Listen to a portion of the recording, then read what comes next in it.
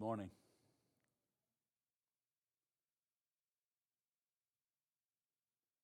Turn with me, if you will, to Ruth chapter 4. Ruth chapter 4. Look with me at beginning in verse 13. And my hope today is to wrap up our series in Ruth. My hope is to do that. I want us to share in the Lord's table today, so I may have to cut it short, but I have enjoyed going through. I've never preached through Ruth before now, and I have just really enjoyed what God has been teaching me through this. I pray that He has been able to teach you something through the ramblings of an old bald preacher and through His Word. Today I just want to wrap it up with a message entitled From Chaos to Joy. Because if you recall, we started with chaos. In the end of Judges, the very last verse, it says, "In those days there was no king in Israel. Everyone did what was right in his own eyes." And I'm going to tell you, when you do, everyone is doing what is right in their own eyes. That is the definition, very definition of chaos. We will not do what is right. We will not do what is good. That is not our nature. We are not bent in that way. We are bent toward chaos in our natural selves. Praise be to God that He redeems us. And through that redemption, and through the influence of Christians who have been redeemed by Christ, He maintains a sense of righteousness in this world through the obedience of His children. But it was in these days where there was no king. Not only was there everyone did what was right in their own eyes, it says that there was no king. So there was no one to set a course of rightness.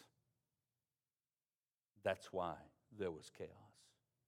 And at the beginning of the book, in the days when the judges ruled, so we find in Ruth that that's what's going on. We find a chaotic time of struggle and turmoil. On top of the chaos of society, we find a famine takes place in Bethlehem, which drives the family of Elimelech to Moab. And he goes there and he takes his family there, his wife and his 2 sons, and there he dies. His 2 sons marry Moabite women, and there they die. Childless. No children left as a heritage. We see that the book of Ruth is the narrative of this one family. Just ordinary people seeking to survive in chaotic times. That's what they are. They're ordinary people, and we need to understand that that's the narrative that we've read, that we've studied, that we've gone through, is speaking of ordinary people living out their life day in and day out. Some of them struggling terribly. And so the book of Ruth begins in that way. One family is this focus, as I've mentioned, and the providence of God is a theme throughout. God providing for this family and for the whole nation, really, because the famine came to an end. God visited His people with food. And that's what prompted Naomi to head back to Bethlehem without her husband, without her sons, with 2 daughters-in-law, and one came back with her. God provides. He provides for His eternal plan, the line He chose before the foundation of the world. God provides for His people the things of necessity and the desire of their heart.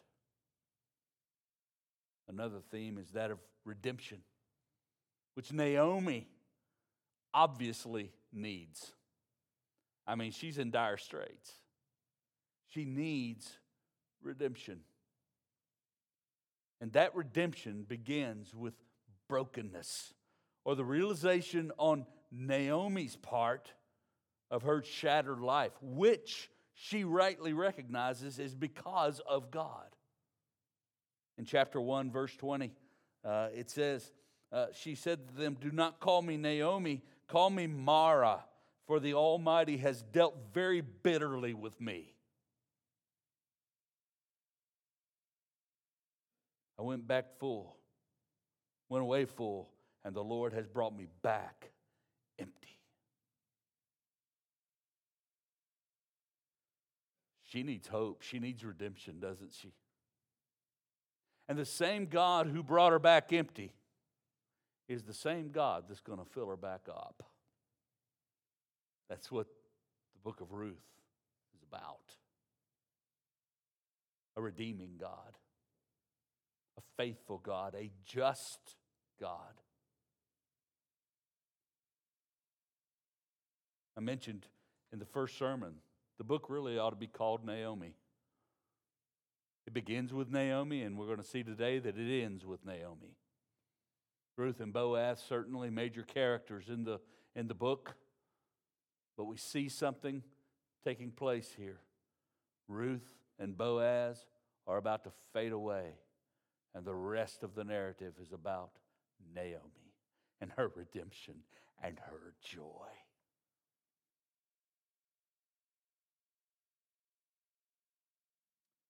God is the one that's going to rescue her out of her hopeless state.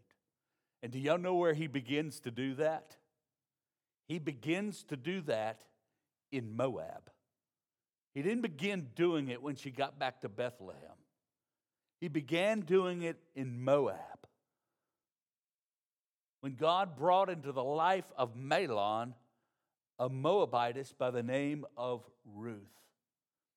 And evidently in the years that they were together, Ruth learned about the Jews. She learned about their God to the point that when Naomi chose to go back, Ruth said, "I'm going with you." "No, go back. There's no future for you," Naomi said. "There's no future for you. I'm too old to have kids, and even if I did, are you going to wait around for him to grow up so you can marry him? You'll be at a place where you can't have kids." Ruth said, "Oh no, where you go, I'm going to go. Your people are going to be my people. Your God will be my God." Where does God begin the redemption of Naomi? In Moab, in capturing the heart of Ruth. And we see in verse 16 of chapter 1, her conversion. Where you die, I will die, and there I will be buried. I'm going to be with you. I'm following your God. And so we see all these things taking place. We see Naomi is full of heartache. I read just a moment ago, "Call me Mara," that's bitter. Call me bitter, don't call me Naomi. I'm no longer like that.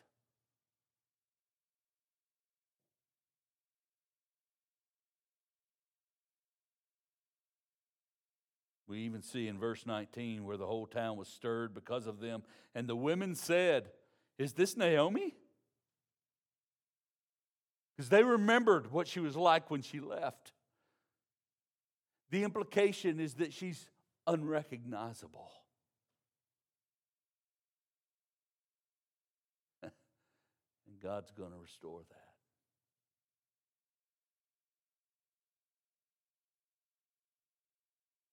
As they go on, we see Ruth rise up and go to the fields, and there Boaz takes notice of her.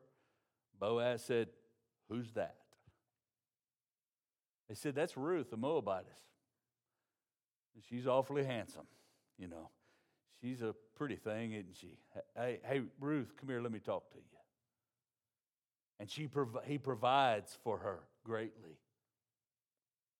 So much so that when she gets back with all the gleanings and all the sheaves that Boaz has given to her. Naomi goes, that's a proposal. Here's what you need to do. You need to propose back. And so she sends her in darkness to the threshing floor. She uncovers his feet. She lays down at his feet. Who is that? It's Ruth, your servant. You stay there till morning, okay, Ruth? I'm not taking advantage of this situation. See, I love you. And the proposal I made, you're saying you accept it, and you're making the proposal back. So I'm going to go to the gate, and I'm going to redeem the land of Naomi and you. And he does. And that's what we looked at last time. We saw him there at the gate. And the Redeemer, the one that was nearer, said, well, I'll redeem. And said, well, as soon as you do that, there's Naomi, or there's Ruth, the Moabitess. She comes with the package, and you have a responsibility of making sure that Elimelech's line moves forward.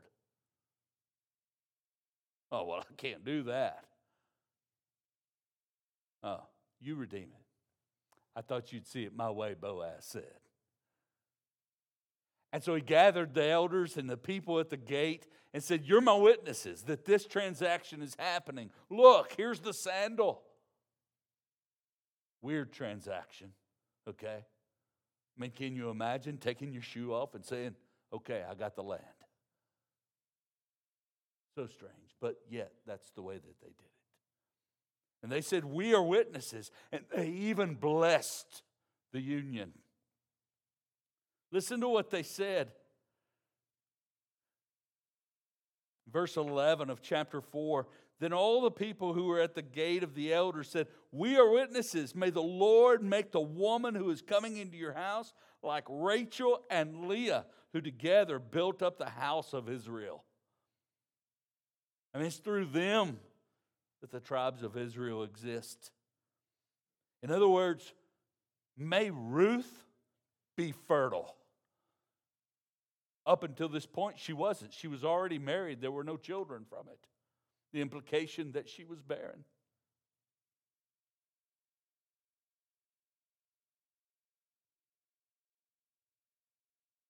May you act worthily in Ephrathah and be renowned in Bethlehem. May your house be like the house of Perez, whom Tamar bore to Judah. By the way, that was kind of an awkward relationship there, right? We're going to hear Perez later. Beginning the genealogy already right here. So Boaz took Ruth. And I see this, Naomi had this remembrance of a redeemer, Boaz. Evidently, she'd forgotten about the one that was closer.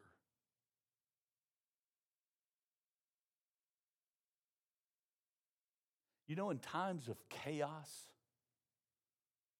like the times in which they lived, the times when it seems like the whole world has come unzipped, and all of hell is flying in your face. People always seem to ask the same question. Where was God? I remember that being a huge question when on the September 11th, 2001, where was God? How could there be a God with such evil in the world? Such chaos taking place? This famine killed thousands in Bethlehem, perhaps, and in the adjoining regions. Where's God when all of life is coming undone? Isn't that a question that you find often? God, where are you? Don't you hear me? Don't you see me? I've cried that with the psalmist in tears, wondering when he would answer. I mean, the Psalms are filled with it. Listen, Psalm 6:3, my soul also is greatly troubled, but you, O Lord, how long? Or Psalm 13, how long, O Lord, will you forget me forever? How long will you hide your face from me?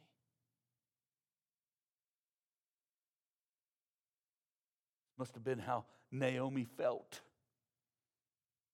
on her way back to Bethlehem. There was hope because there was food. Going on in the Psalms, how long must I take counsel in my soul and have sorrow in my heart all the day? How long shall my enemy be exalted over me? How long, O Lord, will you look on? Rescue me from their destruction, my precious life from the lions.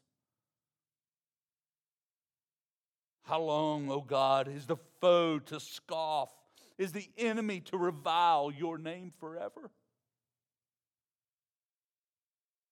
We're just in the Psalms. We're not even with Job, who asked, how long over and over again? How long, O Lord, will you be angry forever? Will your jealousy burn like fire? O Lord God of hosts, how long will you be angry with your people's prayers? Or how long, O Lord, will you hide yourself forever? How long will your wrath burn like fire? Return, O Lord. How long? Have pity on your servants. Naomi's circumstances demanded such cries. Perhaps we found ourselves in places such as that, where really all we can do is cry out, how long? Naomi was returning hopeless, and I'm sure her cries were that. But their God provided a redeemer. Their God provided something wonderful.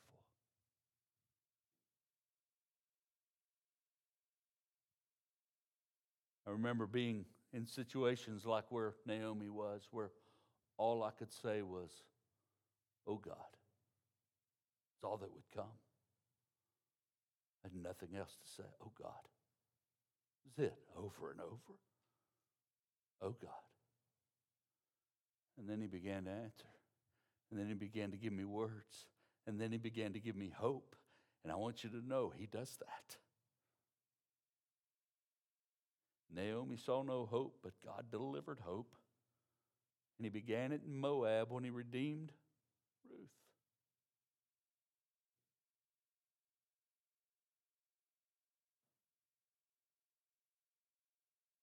God delivers redemption through ordinary means, is what I want you to see. It's not some lightning bolt that comes at us and all of a sudden everything's good. Yeah, we want that though, right? Everybody? Don't you want that when things are hard, when things are difficult? We want God just to snap his fingers and fix it. Make it go away. But through the book of Ruth, what we've learned is that God does things through ordinary means. How did he redeem Naomi? That's really who was being redeemed, by the way. She was the people. She had the land. It was her redemption that's the central focus of this. How did he? He did it through ordinary means. Let me tell them to you. Two things. Number one, marriage. Weren't expecting that, were you? Probably expecting some deep theological Old Testament thing I dug up out of somewhere, out of some dusty paper somewhere. No. How about this? He redeemed her through marriage. Let's never forget God's intent with marriage is redemption. Marriage is how he redeemed Naomi. Oh no, she didn't get married. But the marriage of Ruth and Boaz is seen as her redemption. We're going to look at that in a moment. Second thing, two things I said, two things, all right? This one's going to get you, all right? This is that one. Remember, ordinary means marriage and parenting. God redeems through marriage and parenting. We see both of those things in the final verses of Ruth. Ordinary means things you do every single day, right? Things that God has instituted and that things that God intends to use redemptively. Your marriage and your children.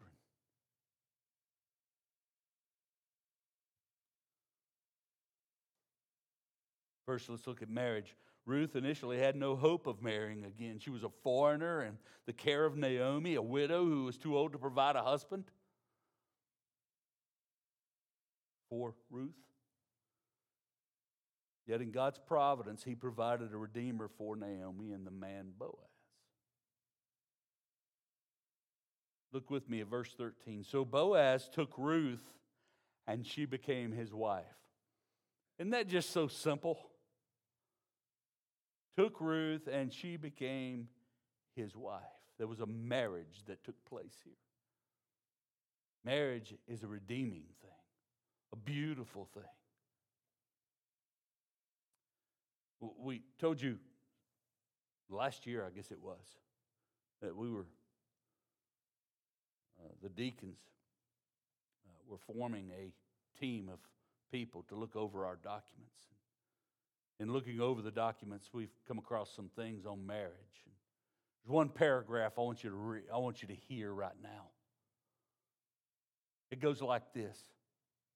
The biblical understanding of the marriage union of a man and woman is both purposeful and beautiful. Its purposes include the procreation and nurture of children, the mutual joy and the support and encouragement be given to one another by husband and wife, and the restraint of selfishness and sin as each seeks to serve the other's needs. Such purposes reveal a beauty so great that Ephesians 5:21 through 33 connects marriage to the holy union of Christ and His bride, the church. Marriage is purposeful and beautiful. It has a purpose, and it's a godly purpose.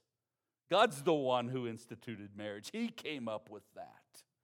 He did it right at the beginning with great intent and great purpose. Verse 13 gives a very simple definition of marriage. So Boaz took Ruth and she became his wife. There's no more explanation needed.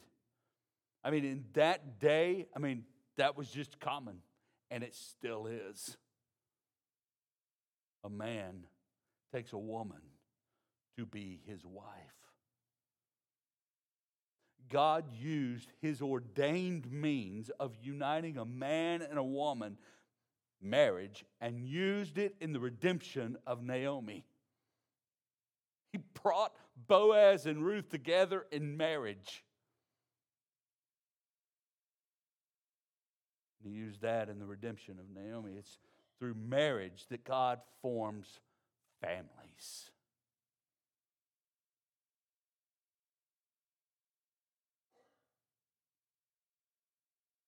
Verse 13 says, and he went into her, and the Lord gave her conception, and she bore a son. The purpose of marriage is being lived out right here in one verse. So Boaz took Ruth, and she became his wife, and he went into her, and the Lord gave her conception, and she bore a son. I have to say this. God gave her conception. To conceive is a gift of God.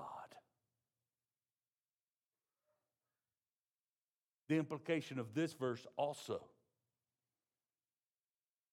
is that she was barren until God gave her conception.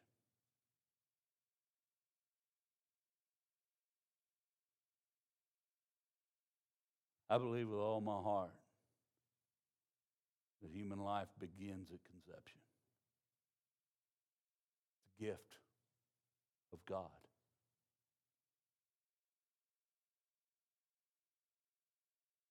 And God had purpose in this. But guess what? Outside of marriage, that union should not exist. People say, you know what, Rick, that's kind of old-fashioned. We live in the 21st century. Let me tell you something. There is no timeline on the Word of God. There is no time limit on the truth of God. God commanded Adam and Eve, be fruitful and multiply and fill the earth. He repeated the command to Noah following the flood. Be fruitful and fill the earth. Fill the earth with the image of God. That's what's going on there.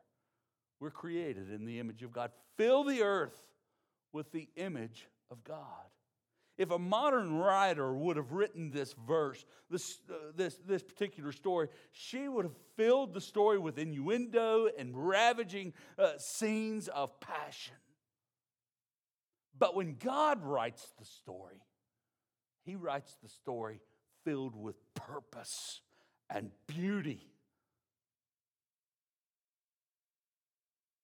And the purpose was redemption. And the purpose was procreation. And the purpose was generational, redeeming love.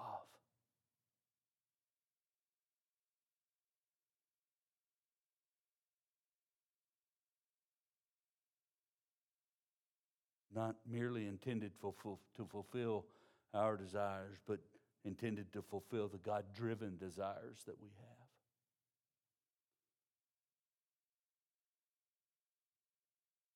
So what happens? There's a family. There's a son born, it says. She gave birth to a son. What does that mean? Another redeemer is what it means.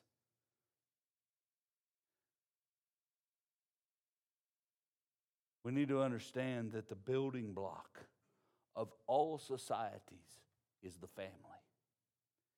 It's why our first value is to lay biblical family foundations to produce many godly generations.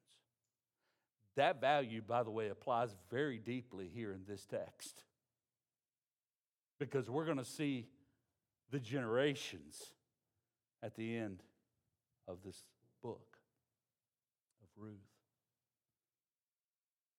In this case, the family is the perpetuation of the royal line of Israel. There was no king, but there will be a king. And that line starts with Perez, who is the son of Judah and Tamar. That line keeps going down until we come to David. There's no king, but there would be a king, and his name would be David. In Matthew chapter 1, we see the outcome of that. The genealogy of Jesus Christ. Chapter 1, verse 3, it says, in Judah the father of Perez, and Zerah by Tamar, and Perez the father of Hezron, and Hezron the father of Ram, and Ram the father of Amminadab, and Amminadab the father of Nahshon, and Nahshon the father of Salmon, and Salmon the father of Boaz by none other than Rahab, and Boaz the father of Obed by Ruth, and Obed the father of Jesse, and Jesse the father of David the king, and Jacob the father of Joseph, the husband of Mary, whom Jesus was born, of whom Jesus was born, who is called Christ. We see the line of the King and Jesus Christ in that line. I want you to know that it's through marriage that we see redemption taking place for Naomi. It's not her marriage, it's the marriage of Ruth and Boaz. And namely, we see it coming from the offspring, this child named Obed. And so we move into the thought of parenting, that we have been given the responsibility of training up our children and teaching them. It says here in verse 14, then the women said to Naomi, hey, by the way, these are the same women that said, is that Naomi? Naomi, what'd you do to your hair? Naomi, you are skin and bones, girl. These are the same women that looked at her and said, come to my house, we'll do a makeover.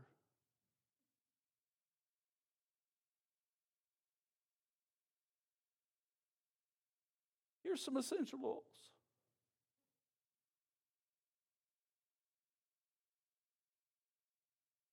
Here's a steak you need to eat. Now the women are doing something else. They're not insulting her.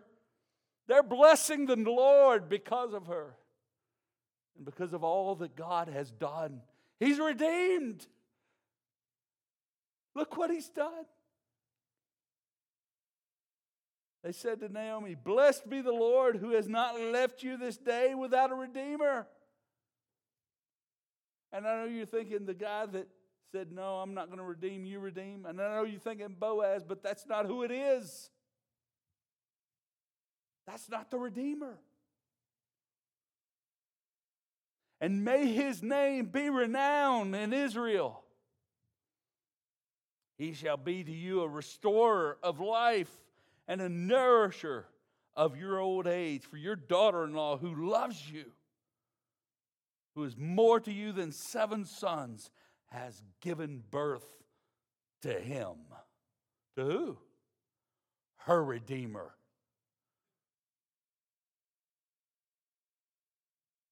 Now wait a minute, Rick. How's Ruth and Boaz's kid her Redeemer? Let's keep looking. Then Naomi took the child and laid him on her lap and became his nurse. And the women of the neighborhood gave him a name, saying, a son has been born to Naomi. And they named him Obed.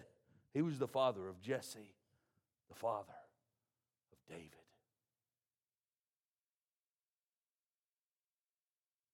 Naomi, you have a Redeemer. And what is he going to do? He's a restorer of life. Can y'all see Naomi? Okay? I mean, she came with nothing.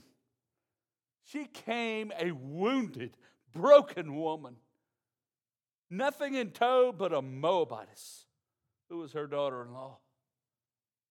And here she is, laying a son on her lap. He was to act as a son to her.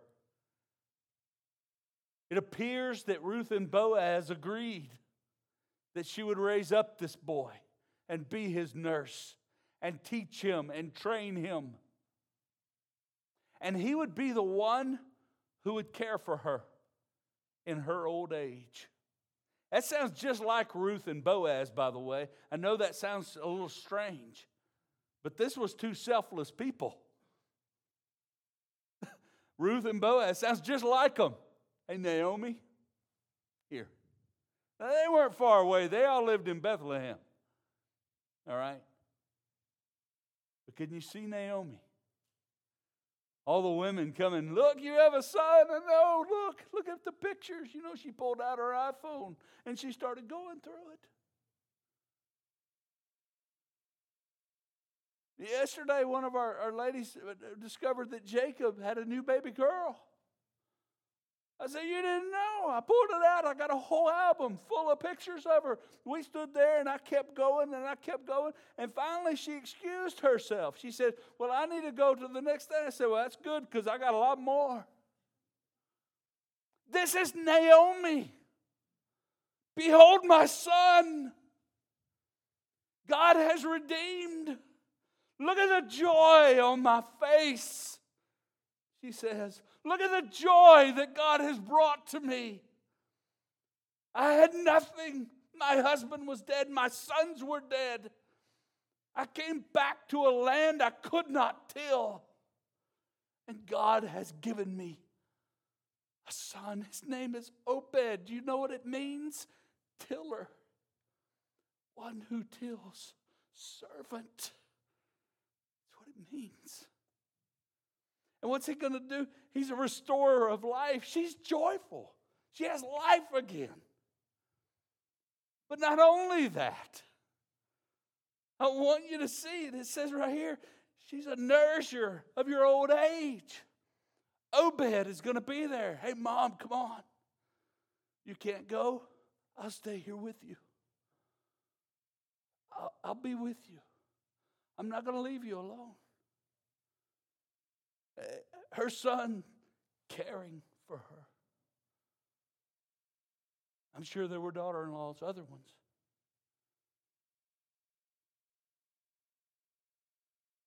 That cared for her. She had joy the rest of her life. She was not alone. She had someone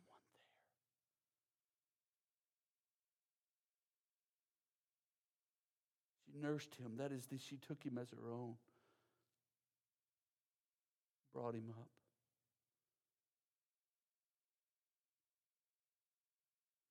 God unfolds his plans, both present, past, and future, through the ordinary lives and ordinary activities of ordinary people.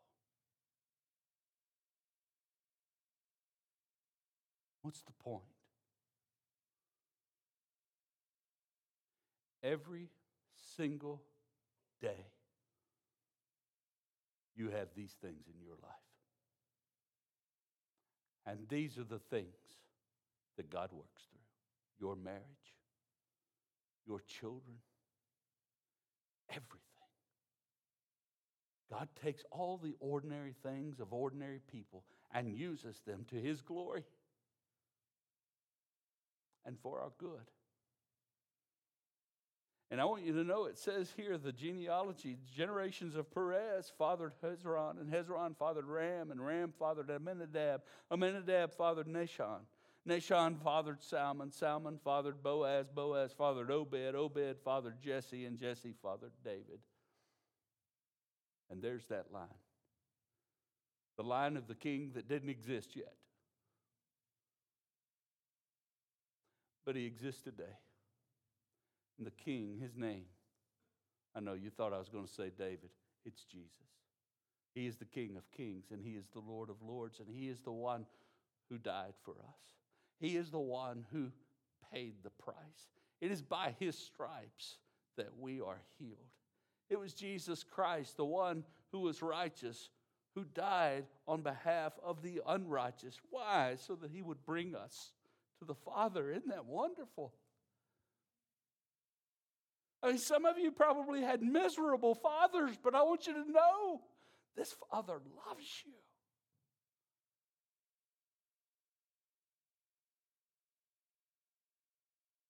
God brought him into existence through ordinary means to do extraordinary things of redeeming your life, your soul. He died on that cross. I mean, just butchered, really, on that thing. Back up against that wooden cross that had been scourged. Just nothing but meat hanging on that cross. All right, Josh? Hanging on that cross. Blood spilled out.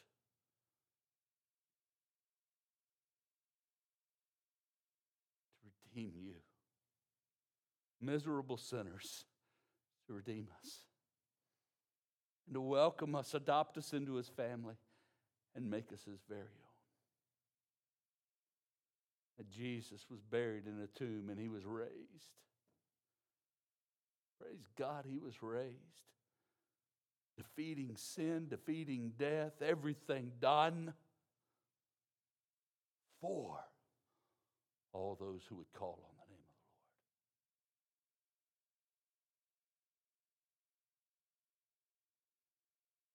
the Lord. You know, this book was evidently written after David because his name's in here. They looked back and they said, look what God was doing through this line. Look what he was doing. Remember the great things that God has done. Probably Samuel writing it. Remember what God has done. Let us remember today what God has done.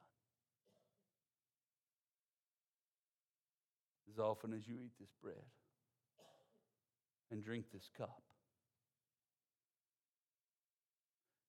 you declare his death until he comes. As often as you do this in remembrance of me, he said. And that's why this table is here today. For us to remember. To remember him. To remember what he's done. To remember the sacrifice. To remember the love that God has shown to us. Paul tells us, do this, or he quotes Jesus, do this in remembrance of me.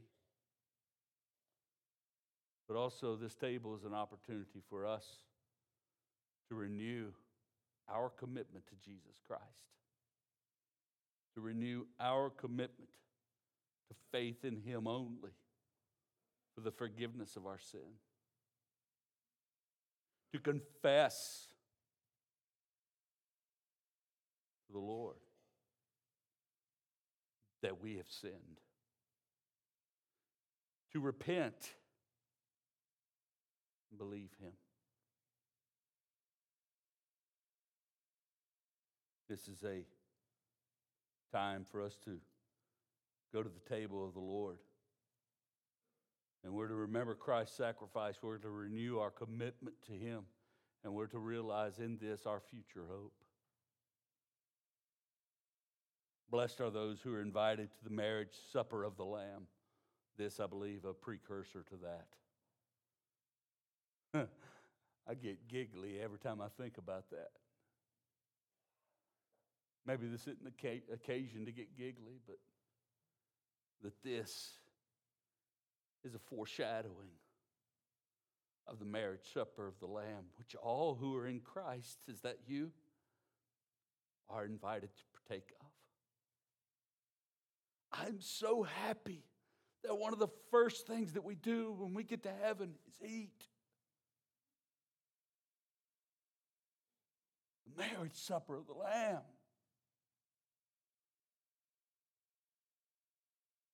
And here we are remembering that it's not by my merit that I'm going. It's not by my merit that I belong. It's not by my merit that I'm in the family of God. But it's by Christ and his blood and his broken body. So we realize a future hope that we have, and that is the marriage supper of the Lamb. So as we take this, I want to encourage you, actually just say this, matter-of-factly. Only baptized believers should take this ordinance today. If you have not come to faith in Christ and been baptized, you should refrain from taking the Lord's Supper today. But also, if there are children here who have not done that, wonderful opportunity to teach them that they should not take the supper if they have not been baptized. If you're a guest with us today, you're welcome to participate in this ordinance. If you are a baptized believer and a member of an evangelical church that preaches the gospel of salvation and is by grace alone, through faith alone, in Christ alone, as it is found in Scripture alone, to the glory of God alone. If you would be permitted, guest, to take this ordinance at your church, you can receive it with us.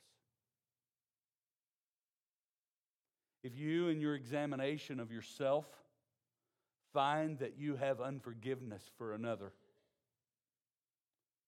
or that you are boldly living in unrepentant sin, you should not participate in this ordinance with us today. Paul did mention that it was important for us to examine ourselves, to consider the table, to consider the remembrance, the renewal, and the future hope that we have. And so I want us to take a moment to do that, to pray, to confess, to prepare our hearts to participate in this ordinance. Let's pray together.